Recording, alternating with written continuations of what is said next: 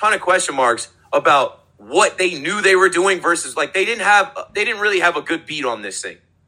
Like I think they thought that Kevin Durant was going to stay and his loyalty to Kyrie, who brought him here, right? That's why they came here. That's why Knicks fans are celebrating today, because during that free agency that summer of 2019, there was rumblings of them both coming to New York, them teaming up together. And Kyrie specifically chose the Nets, and KD came with him to the Nets, and they felt shunned. They felt like, how could they pick little brother? How could they pick the second team in New York? Nobody cares about the Nets. Nobody likes the Nets. That's not true anymore. The Nets are relevant no matter what anyone wants to say. The whole NBA world can say that they're laughing at the Nets, but they're talking about the Nets. I feel bad for the youth. I feel bad for the young kids that came into the Nets within the last 5 years or so. And they had the fun team with the dancing and D'Lo and Karras and Spencer and Joe Harris and Jared Allen and those guys. And then we got rid of that, and it was like, holy shit, we got superstar talent. That's literally why they moved the team from East Rutherford to Brooklyn, right?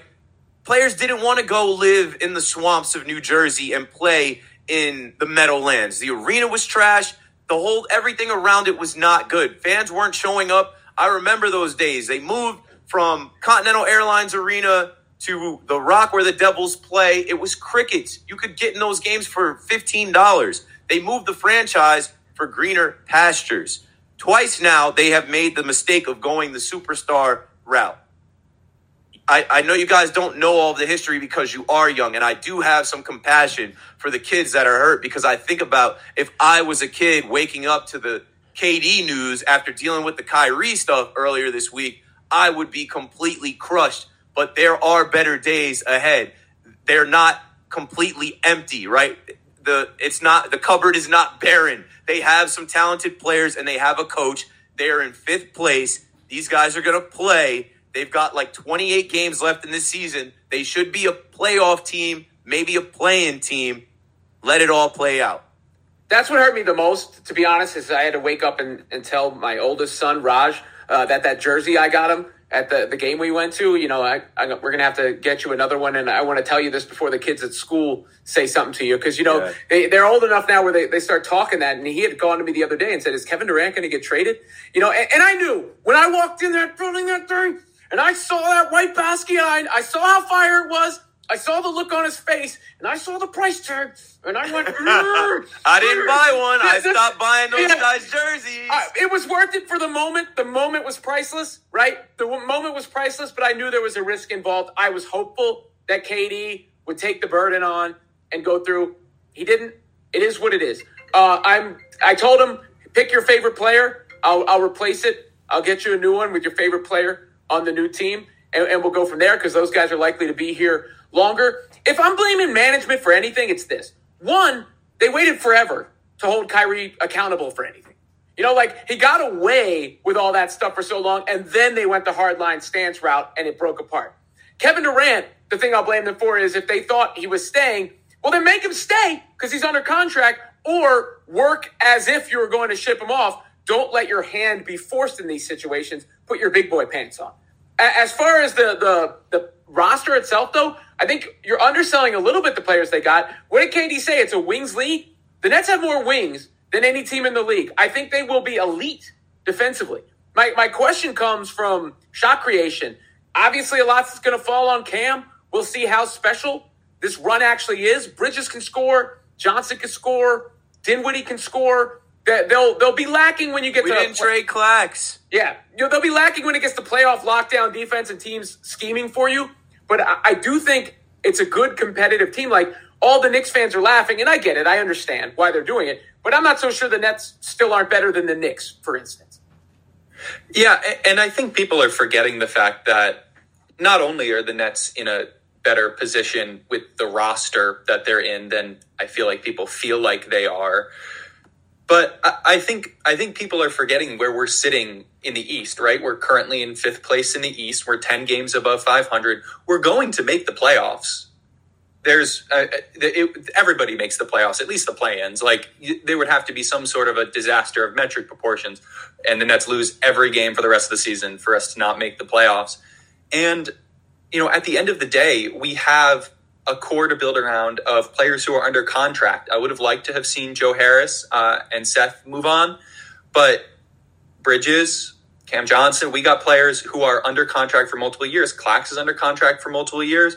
Obviously, Cam Thomas is under contract for multiple years. We have a great young core. We are still, and I stand by this, despite what Ix fans want to say, the preeminent team in the greatest city in the world. We are an attractive franchise. And say what you will about the Kevin Durant trade, but at the very least, when we traded him, putting aside what we got in return, putting aside everything else, the Nets left him and our relationship with him off on a good note. They did him a solid. They traded him to the team that he wanted to be traded to when it became clear that he really wanted to move. And I don't necessarily agree. I would have preferred if the Nets held on to him and just tried to work things out, tried to build another contender for next year. Who knows? But we maintained a relationship with that level of a superstar to the point where I feel comfortable and confident in saying that there is no reason why the Nets will not be able to make a run at other superstars and get other superstars. Yeah, that narrative is nonsense, bro. And Kyrie playing into it. Like I said before we went live, like I hate that we supported the guy and that, he was one of ours. So we really went to bat for him. And then as soon as he's out of here, he's like, oh, I'm just happy Kev got out of there. We'll get to see each other a little more since we're in the West. What the fuck are you talking about? You were on the same team. See each other more? You were in the same locker room. Are you high?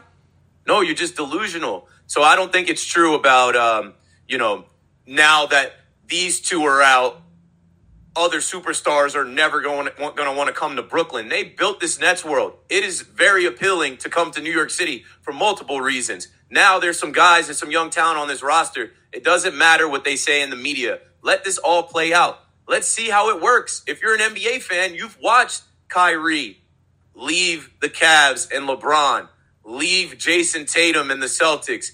Now, I'm not going to leave my guy 7, leave the Brooklyn Nets and leave Kevin Durant, where he was forced into, or the Nets were forced into honoring their word. I think this summer they told him, hey, if this thing doesn't go well, we will trade you to the one place you want to go. The Suns have a new owner. They were just in town Tuesday, and he's going to Phoenix for Super Bowl week. Good for him.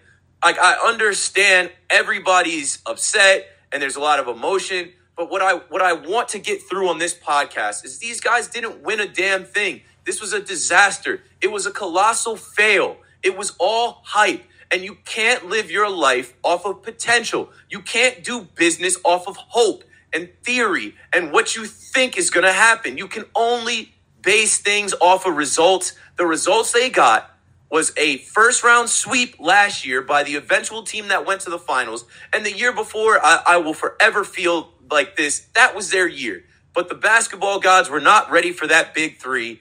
Injuries and this much separated Kevin Durant from hitting a three-pointer versus a two-pointer. And then Giannis gets his time. It was the Bucks' time. It wasn't the Nets' time. We're still searching for the team that's going to put us back in a championship. This whole thing is a cautionary tale. You've heard me say that. I think less teams in the NBA, less owners in the NBA are going to be inclined to giving up everything for diva-type players that demand everything and then don't show up for you. They're either hurt or they got their own things going on. They're not on the floor enough. It's not worth it. I am perfectly fine with the Nets deciding to do business in a respectable way and not just like putting the fans through another 4 years of nonsense with no championship to show for it. It's funny because, first of all, Kyrie's got a handle, but he doesn't have any self-awareness, right? That's one thing. Number two, what's the last team that won via free agency that didn't sign LeBron James? I can't think of it. When you go, we keep going, superstar players, free agents. Who? I mean, Kawhi was traded to the Raptors. I guess you could say Kevin Durant going to the Warriors, but they drafted that Raptors team. And the Warriors were already a championship core before that. So it's really only been where LeBron James has gone that a free agent has actually changed the dynamics of the NBA. All these other teams we're talking about, the Boston Celtics, they drafted their guys. You know, the Bucks, they drafted Giannis, I guess right? if you go back to the Celtics with Garnett and Pierce and But those were even Ray trades. Allen. Those were trades. Right. I mean, but like putting the big three together, putting groups of stars together, you got to draft. You got to build through the draft. And I hope that if, you look at what we've done here, we can hit on some draft picks moving forward. Go ahead, Robin. That's something that Sean Marks has done well. If we're going to give him credit for something, I mean, Nick Claxton, Cam Thomas, some of these guys we're talking about. I think Bridges is somebody that can develop. So what are the Nets missing right now? They're missing a superstar, right? Like that is what it is. It lowers the ceiling.